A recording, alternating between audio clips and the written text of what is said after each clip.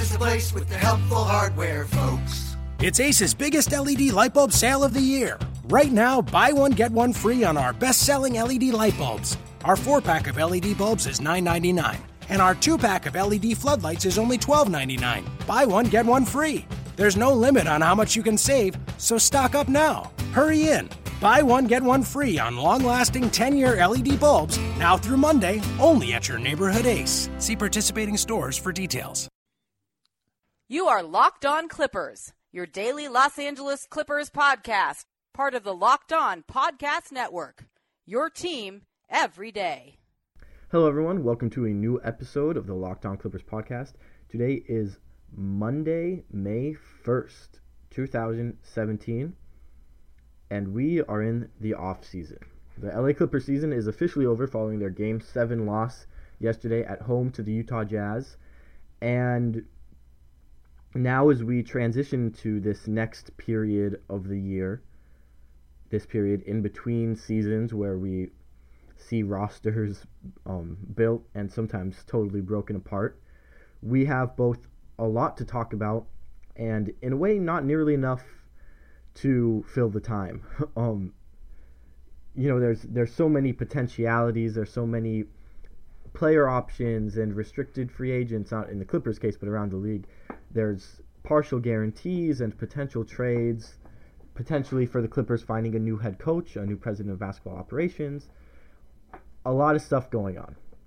At the same time, we've got 2 months before anything can even happen on July 1st when NBA free agency begins. Now, there are some things that can happen in between. I shouldn't say anything. Doc Rivers' future with the team will likely be decided before then. If he's still with the team on July 1st, then he's going to be with the team. But it'll come down to, is he back as coach or coach and president of basketball operations, or is he gone altogether? We'll talk a little bit about that today, but obviously talk more in depth as the summer goes on, as we start hearing rumors. But, as far as Chris Paul being a free agent, Blake Griffin being a free agent, JJ Redick being a free agent, are the Clippers going to let those guys walk? Are they going to keep them? Are they going to use the money elsewhere? We won't see any of that until July 1st. If there's a potential trade, maybe for Carmelo Anthony, for example, we could see that before July 1st, or we could see it afterwards, depending on the cap situation. Carmelo Anthony, before July 1st, he's technically making less money, but after July 1st, he can voluntarily waive his trade kicker because of the new collective bargaining agreement. So they'll have to figure out exactly the deal that works for them and then when is the proper time to pull the trigger. And the NBA draft comes in late June, but we don't have any... The Clippers don't have any picks, and right now we don't know that the Clippers are necessarily interested in acquiring one or will be able to acquire one because of the new invention of two-way contracts in the NBA that allows teams to keep extra prospects under their control. It seems like teams are going to be a little less willing than normal to sell off those extra second-round picks because now they can keep guys on two-way contracts. So we'll see how all of those landscapes are shaping up as we go. And that's just like the tip of the iceberg of things that we can discuss during the offseason.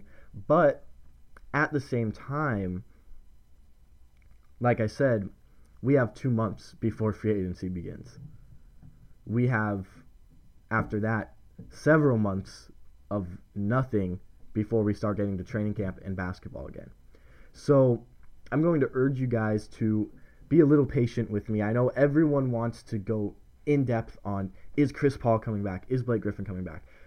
And again, we'll talk a little bit about that in this show, but ultimately we have a lot to talk about, but we probably have twice as much time as we need. So we're going to go slowly, thoroughly, get through these topics, make sure we address a ton of different things, and then once we start getting into June, we'll talk really a little bit more about possible free agents, how the Clippers offseason could end up looking on a micro scale. Today I'm going to talk a little bit about a macro scale, basically like management and superstars.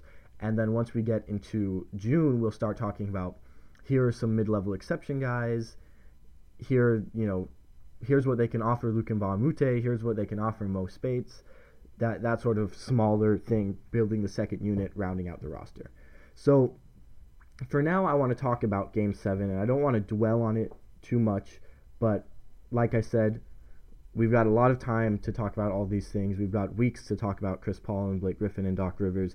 And so today, immediately after Game 7, I want to just talk a little bit about what went on.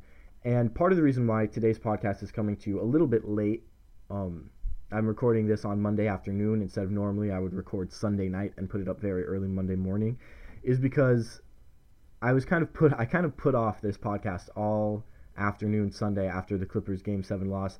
And then I ultimately decided some point later in the night at like 11 o'clock or midnight, I decided that I was going to just sleep and record it today instead. And then around 2 a.m. I got like just the sudden urge to write, and I went and wrote an article, 6 big, bold predictions for the Clippers summer. You can go check that out on the Clips Nation blog. But for right now, let's talk about Game 7 now that I've got a few hours of sleep behind me. So ultimately, I think what came back to doom the Clippers in this series was two things that I've been talking about for at least 2 to 3 months, which are health and rest. Now, health, you can only do so much about. Partially it's tied into rest, partially it's not. And I think that this Blake Griffin injury wasn't a fatigue injury. It wasn't because he was playing too many games, too many minutes. The Clippers could have coasted at the end of the season and had time to rest him. I think he still would have just landed weird and gotten hurt. He could have been playing less minutes all series. I think he still could have just landed weird and gotten hurt. So I'm not sure that you can necessarily attribute that Griffin injury to anything the Clippers did wrong. But that doesn't mean that it's not important, and it shaped this series in an important way, because people were saying when Blake got hurt, well, the Clippers' offense will actually be better now. You know, it's like the cute storyline on NBA Twitter was the Clippers have a better offensive rating without Blake Griffin. That's true. I mean, it's the numbers. It's true. But sometimes you need a little more, you need to think about the numbers instead of just reading the numbers. And the reason that the numbers look so good without Blake Griffin is because the Chris Paul, DeAndre Jordan pick and roll is a great offense. And when Blake goes to the bench to rest, or when Blake misses a game in February against Minnesota, that Chris Paul, DeAndre Jordan pick and roll is going to have a very good game. But what you miss when you're playing in a playoff series, when you're playing multiple games in a row without Blake, when you're playing full games without Blake against good teams, is that Paul Jordan pick and roll is an amazing offense, but it is one dimension of an offense. And Blake Griffin brings you an entirely other dimension. He brings you a secondary ball handler. He brings you a transition scorer. He brings you another shooter. He brings you a post option. The Clippers without Blake Griffin, no one's running down the floor and sealing off guys in the post and getting layups like Blake Griffin has been doing since his return in January. No, the Clippers don't throw the ball into anyone in the post except for Blake Griffin. How many post-ups did the Clippers have in these last few games with Blake Griffin out? Did they have any? DeAndre might have had a couple. There might have been a couple to DeAndre. The Clippers probably had like 1 or 2 post-ups a game with Blake Griffin out. There's no post dimension to the offense. And yeah, the post-up game isn't sexy. It's not part of the modern game. And even Blake Griffin has gone away from it over the last 5 years as the game has evolved, and he's developed more efficient options like his jump shot. But at the same time, it's an important wrinkle to your spacing to pull the defense in, and the Clippers don't have it without Blake. And so what we found was that without Blake Griffin, the offense can be fine for a half. The second half of Game 3, the offense was great. Chris Paul attacking off the pick and roll, DeAndre Jordan rolling to the basket. And then you get into the next game, and the defense starts to lean a little more heavily on that pick and roll. And where do you turn to? You don't have that extra wrinkle in your offense. You are very one-dimensional. And the result over an extended period of time was that Chris Paul's and DeAndre Jordan's workloads went up so much because not only are they playing these big minutes, but they're also playing pretty much as the focal point of every possession. So Chris Paul might have played 38 minutes in a game when Blake was healthy and 38 minutes in a game when Blake was out. But when Blake is healthy, a third of the possessions, 2/5 of the possessions, Chris is throwing it to Blake and spacing the floor around him and letting Blake make a play. With Blake out, Chris has been making the plays on almost every single possession, and when he doesn't, look at who he's deferring to. It's not Blake Griffin, it's Raymond Felton or Jamal Crawford or Austin Rivers, and those guys are all fine second-unit players, but they're not offensive focal points like Blake Griffin is. They're not 20-point-a-game superstars like Blake Griffin is.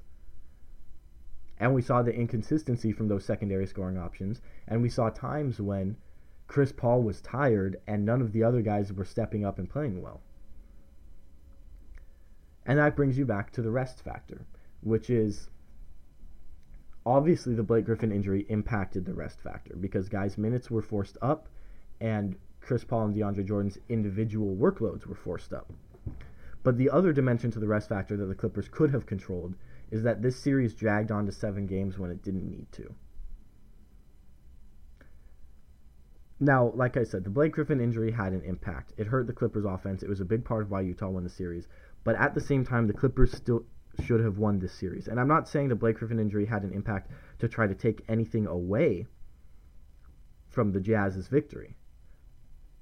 But the Clippers still should have won this series even with Blake Griffin injured. Game 1, when Blake Griffin was healthy, when Rudy Gobert went down, when you're playing at home, there's no excuse for losing that game.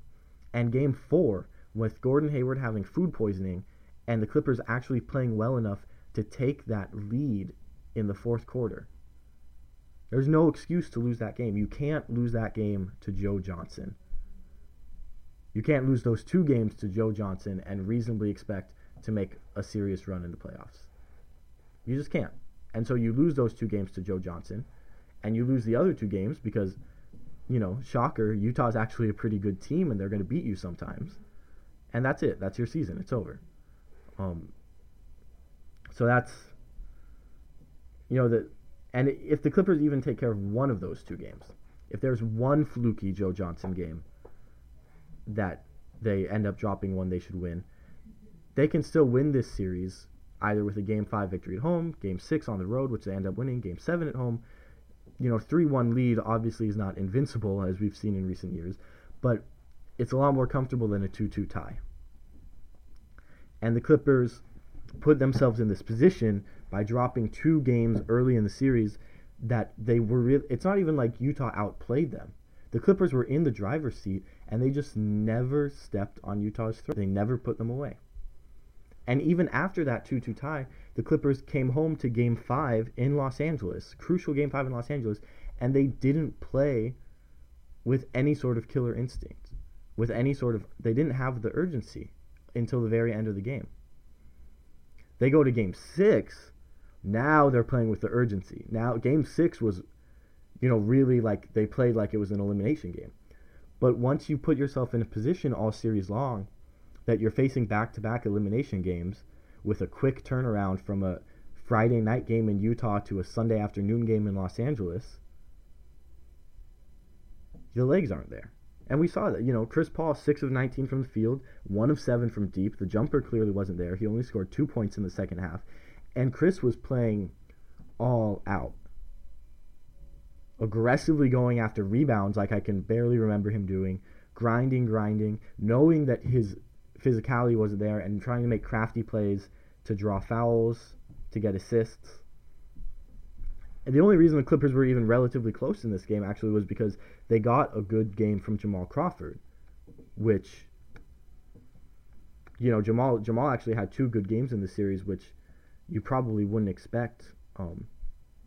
This is by far the best postseason of Jamal's Clipper career. His first time as a Clipper that he shot over 40% from the field in a postseason.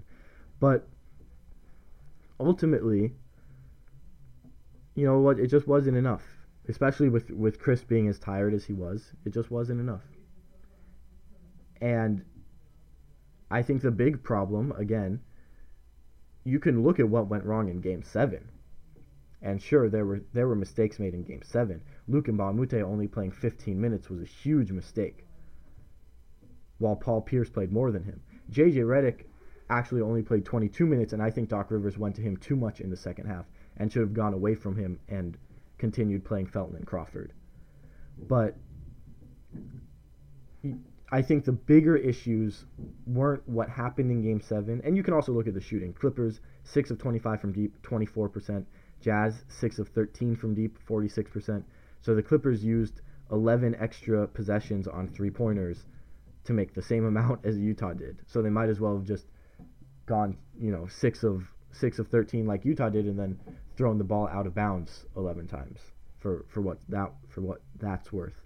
But again, bigger than those factors, bigger than what happened on the court in Game 7, I think the way that I see it is the events that shaped what Game 7 looked like had far more impact. The Jazz weren't healthy at the beginning of the series. They missed Gobert for 3 games. He was on a minutes restriction in Game 4. Gordon Hayward missed most of Game 4 with food poisoning. The Clippers went 2-2 in those games. In the back half of the season, the last 4 games of the season, the Clippers weren't healthy. They lost Blake Griffin. But Utah started getting healthy. Game 4, Gobert comes back on a minutes restriction. Hayward is 6. But then Game 5, Game 6, Game 7, they're at full strength. And yeah, Rudy Gobert got in foul trouble, but he's in the game. He got his 6 fouls. He just got them in very short order. Blake Griffin misses half of Game 3, all of Games 4, 5, and 6, and 7. And Utah obviously wins that back half of the season. Now, the back half of the series. So, again, this isn't to say Utah got lucky because of the injury. Utah took advantage of the opportunity that Blake Griffin's injury presented to them, whereas the Clippers failed to take advantage of the opportunities presented to them by Rudy Gobert and Gordon Hayward's injuries. This is just reality. You can't say that the Jazz beat the Clippers at full strength because they didn't. But you also can't really say that the Clippers were at a huge injury disadvantage when they had opportunities and they weren't able to take advantage of them. So, I think that's enough talk about this Game 7 and this series. I'm sure we'll remember it differently a couple of weeks from now, a couple months from now, a couple years from now. But right now, I just feel like the story of this series ended up being the story of the Clippers season, which is, I said in December when Chris Paul rested against the Houston Rockets to avoid aggravating his hamstring, despite having played a few nights before in New Orleans because he was back in New Orleans and he loves New Orleans. I said, we're going to look back on this head-to-head matchup between the Clippers and Rockets and remember that Chris Paul rested, took the game off for rest. Now, it didn't end up mattering. It's not like the Clippers lost the tiebreaker to the Rockets on head-to-head games. But the Clippers they ended up not getting the seeding they wanted because they didn't bring the intensity throughout the season, starting with watching the Cowboys on Thanksgiving when they were 14-2, and then going and losing in Detroit, Indiana, in Brooklyn. Rolls over to not closing out a game against Washington in December. It rolls over to Chris Paul opting to get extra rest against Houston at the very end of December. It rolls over to dropping games against sub-500 teams in January. It rolls over to those close losses where the Clippers, again, I said this at the time too, you get bad bounces at the buzzer against Milwaukee and Dallas in March. That happens. You get bad bounces at the buzzer. But what you can do is build a lead against teams that you're much better than so that you're not in a position to lose on a bad bounce. And the Clippers didn't do that. They blew that lead to Sacramento. They easily had games where you could go back and say they could have finished in third place this season if they had brought it. And they didn't bring it. And you can go back and look at this series against the Utah Jazz and say the Clippers could have advanced if they had brought it. But they didn't. Or they brought it at the wrong times. They brought crazy energy in Game 6, but they had already put themselves in a position where they needed to bring crazy energy in Game 6. And they shouldn't have needed that. This series, and the Clippers aren't so much better than the Jazz that they should have swept them. I'm not saying that. But the way the series played out, the Clippers could have swept them. Because of Gobert's injury, because of Gordon Hayward missing Game 4, the Clippers very easily could have won this series in a sweep, even though that's not something that I envisioned as an outcome going in, and it's not something that I think is a fair represent. I'm not saying the Clippers are so much better than the Jazz they should have swept them. I'm saying the way this series played out, it was very possible. It was an achievable outcome in retrospect. But they didn't bring it. So it's disappointing. It's, culturally, I think it's something that's disappointing all season long. Now, just to close up this episode, I'm going to talk a little bit about a post that I put up on Clips Nation late last night. Actually, just briefly, I wanted to say one more stat from the Clippers-Jazz series. That's something that I talked about early in the series and kind of lost track of. The Clippers ended up shooting just under 35% from 3 on the season. The Jazz ended up shooting just under 39% from 3 on the series. So Utah shot 2% better than their season average. The Clippers shot 2% worse than their season average from deep. And you can attribute that to a lot of different factors. You can say Utah played better defense against the Clippers than the Clippers played against the Jazz. That's probably true to an extent. You can say that Utah specifically froze out J.J. Redick, who is the Clippers' best shooter, so they had a lot of less efficient guys taking shots. That's absolutely true. But there's also a little bit of luck in it. Boris Diaw made like 5 of 10 from 3 on the series after shooting like 24% over the course of the season. There's a little bit of luck there. And at a certain point, it's just a make-or-miss league. You get bounces, you hit shots, you don't, in a limited sample size. And in a series that was as close as this one, with as many games, the only game that had a double-digit margin was Game 7. Every other game was relatively close.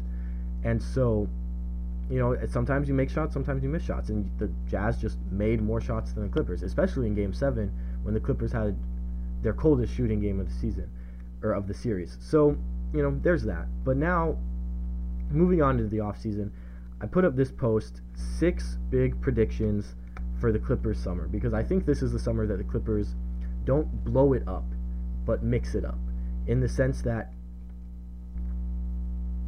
anyone who looks rationally at the options for the Clippers knows that if you lose Chris Paul and you lose Blake Griffin, you're only getting worse. There's no reasonable path to improving as a franchise, improving as a team, without Chris Paul or Blake Griffin. At the same time, obviously things are a little stale, and you feel like you need to make some changes, or otherwise you're just ramming your head against the wall. Again, looking at it rationally, Chris Paul doesn't really have a better alternative to go to, unless the Spurs free up money for him. That would be tempting, I think. But other than that, he's not going to go run and sign some max contract with whoever just to be on a worse team than he would be on and play with worse teammates than he is right now with Chris and Blake, or with Blake and DJ. Same thing goes for Blake Griffin, and both of these guys have things pulling them back to LA. Their kids, Chris's family is now settled in Los Angeles.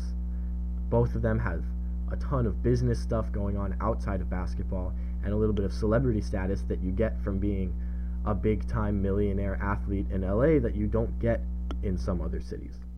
So a total blow-up doesn't make sense for anyone. Leaving doesn't make sense for Chris Paul. Leaving doesn't make sense for Blake Griffin. And letting them leave doesn't make sense for the Clippers. But they do need to make some changes. And so here are my 6 bold predictions. Prediction number 1, Chris Paul will re-sign with the Clippers. Not sexy, but important. It means the Clippers are going to keep being good, but it also defines the vision of this franchise for the next 5 years as short-term maximizing Chris Paul's championship window. It doesn't mean throwing away draft picks like Doc Rivers has done in recent years, but it does mean that you're going to be signing veterans. The focus of the franchise is on the now. You're not rebuilding. You're building, not rebuilding. Blake Griffin is going to re-sign too, but that's going to be a little more stressful. I think Blake is probably going to take some more meetings. He's probably going to take a meeting with the Lakers, which I know won't make people happy. And the Clippers are going to be a little uneasy about the idea of a max contract because of his repeated injury history. Ultimately, though, like I said, the Clippers don't have a better option, and Blake Griffin doesn't have a better option. Common sense is going to win out. He's going to be back on a max contract. In fact, because Blake Griffin right now he's at the 30% max tier, but if he signs a 1-year contract plus a player option for a second year, if he comes back and makes the All-NBA third team next season, which he should do if he has a healthy full year, then he'll be eligible for the 35% max and a really huge contract next summer. Now, it's a big gamble because of his health, but that's something that you could potentially see as a compromise, where the Clippers don't have to invest as much money in Blake before they see something good from him. But then once they see something good next season, they're going to have to pay a lot more, and Blake's going to get that mega max that he really wants. So we'll see. That might be the option. But ultimately, it doesn't make sense for Blake to leave. It doesn't make sense for the Clippers to let him go. They're gonna come to a deal. Here's where it starts getting into the changes a little bit. JJ Redick is not going to be a Clipper next season, and I don't think it's going to be especially amicable. Redick had a great 4-year run. You guys know I love JJ Redick, but he slowed down on both ends of the floor, especially defensively, where his size and lack of athleticism are really being exposed. Next to Chris Paul, it's always been an issue having two little guards because they don't have it's hard for Chris Paul to get a lot of breaks defensively because he's playing next to JJ Redick, and that's only gotten, I think, worse than ever this season. And the Clippers need, especially as Chris Paul continues to age, to put someone at the shooting guard position who can both handle the ball to lessen Chris's load on offense and be some sort of defensive contributor. Whether you get a wing who's going to help out at like small forward defense so that you don't have to lean on Luc Mbah a Moute as heavily, or whether you get a guard who can, a bigger guard, not like a little guy, but someone who can help out guarding the elite point guards of the NBA. But you need someone there who's going to take some of the load off of Chris, both offensively and defensively. JJ is a perfect accent, but he does not relieve Chris at all. I think the Clippers need to make a move for someone there who can space the floor around Chris, but isn't going to be the same force offensively that Redick is with his ball movement. But the flip side for that, what you're getting by losing that ball movement, or losing the off-ball movement, will be someone who can help Chris out handling the ball and help Chris out defensively. Now, the thing about JJ is that there's been some frustration there. He was frustrated this season when the team had some losses. He was frustrated with the attitude in the locker room. We know that Chris Paul has this really grating style, this grating personality on his teammates, and we even saw them having a shouting match on national TV in Game 7. So I think, obviously, there's some baggage to this Clippers group after their big losses and the locker room fights and all that, and I think that Redick will be the first of the core four to depart, basically, after this sustained period of success but failure. And it'll be interesting with how public JJ is. He has the podcast, he might go into broadcasting. Be interesting to see what kind of stories come out from JJ and his camp about this Clippers group, especially after his departure. I think JJ could probably end up with a team like the Knicks that would make like a short-sighted decision on signing a guy who's going to boost their offense and give them some shooting for probably about like $18 million a year. Carmelo Anthony will be a Clipper next season. This is the boldest one yet. So this is part, like the second half of shaking up the core after you let JJ Redick walk. Melo brings the Clippers that dimension offensively that they need, that JJ Redick doesn't quite give them. So while Redick is a perfect accent, he is not an alternative dimension. And like I talked about earlier in the show, the Clippers really missed Blake Griffin because then the offense became highly one-dimensional around Chris Paul. Carmelo Anthony gives you a guy where when a team doubles Chris Paul in the fourth quarter of a game, you throw it to Carmelo Anthony, and he's a deadly isolation scorer. Killer. And the Clippers right now, they're throwing it to Jamal Crawford, they're throwing it to JJ Redick. Redick can hit shots, but he's not going to make a play. Jamal Crawford can make a play, but just not very efficiently. Carmelo Anthony is a far superior option and scorer to those guys. Now, the fit is a little questionable because he obviously sets the Clippers way back defensively at the small forward position, but that's another reason why getting rid of JJ Redick is palatable. You put a really good defender at shooting guard, wherever you find him, and that makes up, that defender can cover for Paul sometimes, can cover for Melo sometimes, and then you re-sign Luc Mbah a Moute off the bench. You stagger your lineups so that you're playing Melo as a stretch four next to DeAndre Jordan, like we kind of saw Paul Pierce doing a couple years ago, and then you're playing Blake Griffin on the second unit with a center who can space the floor. Maybe if Mo Spates is resigned, that would be a good fit. So, I think that could really be easily worked out to kind of play Melo, Griffin, Jordan at times with an elite defensive shooting guard, and then you go to a smaller lineup with Melo at power forward, DJ at center. You go to a bigger lineup with Blake at power forward, the backup center in, and Luke Mbah-a-Moute helping out both of those lineups defensively in the small forward position off of the bench. I think that could be really effective. And then transitioning from the roster into the front office a little bit, I think Doc Rivers will not be with the Clippers by draft day. I think he's going to go home to the Orlando Magic. His wife still lives in Orlando. There's tension with the Clippers. The seat is getting hot. He does not seem to have the passion anymore for day-to-day coaching. And the Orlando are looking for a seasoned NBA guy to come in and run their basketball operations. Now, I don't think Doc Rivers will be welcomed back as the Clippers' president of basketball operations. I think Steve Ballmer is going to say, you can stay as the coach, but we need to get someone else above you to run the team. That's going to be another reason to help force Doc out, because he hasn't had a boss with the Clippers. He's been his own boss, essentially. And that new power dynamic would be weird. So that's another reason to help push him to Orlando. Now, here we get to my last big prediction. Who the Clippers' new manager is going to be. And the Orlando Magic have been interested in this guy, but obviously if you're an NBA executive and you have offers on the table to go run the Clippers with Chris Paul and Blake Griffin and DeAndre Jordan and Steve Ballmer's wallet in Los Angeles, or to go run the Orlando Magic, where are you going to go? You're going to go to the Clippers. And so David Griffin, the general manager of the Cleveland Cavaliers, who has not received an extension from the Cavaliers and will be joining a new team this summer, if he has offers from around the league, and he's going to be getting these offers as soon as the Cavaliers season is over, the Clippers can make the best offer. Steve Ballmer has the most money of any owner. Los Angeles is the best city in the world with great weather. I mean, people are like, well, hey, I live in Milwaukee, and I love Milwaukee. You can't say LA is the best. Well, listen, you're going to be in this place from like November through March, April, May.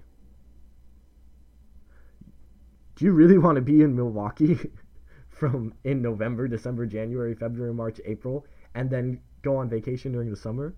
No, you want to be in LA during those months when the weather's nice. And then, yeah, I'm from Milwaukee. I love Milwaukee. Fine, man. Go be in Milwaukee in August and September. But you don't want to be in Milwaukee in January.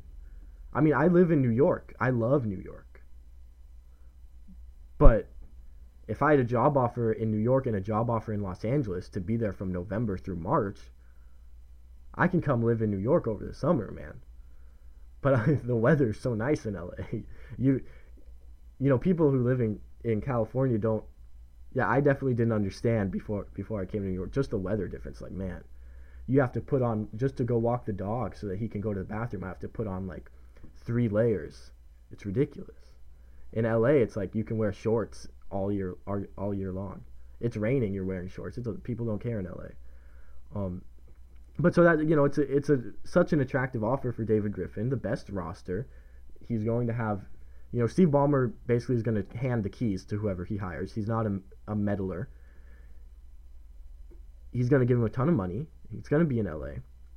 It's the perfect situation.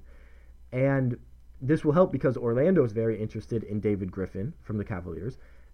And obviously they're not going to get him because if the Clippers pursue him, he's going to choose the Clippers, in which case Orlando then will be more likely to turn to hiring Doc Rivers. So those are my predictions. I think Chris Paul will be back. I think Blake Griffin will be back. I think J.J. Redick will be gone. I think Carmelo Anthony will be traded for.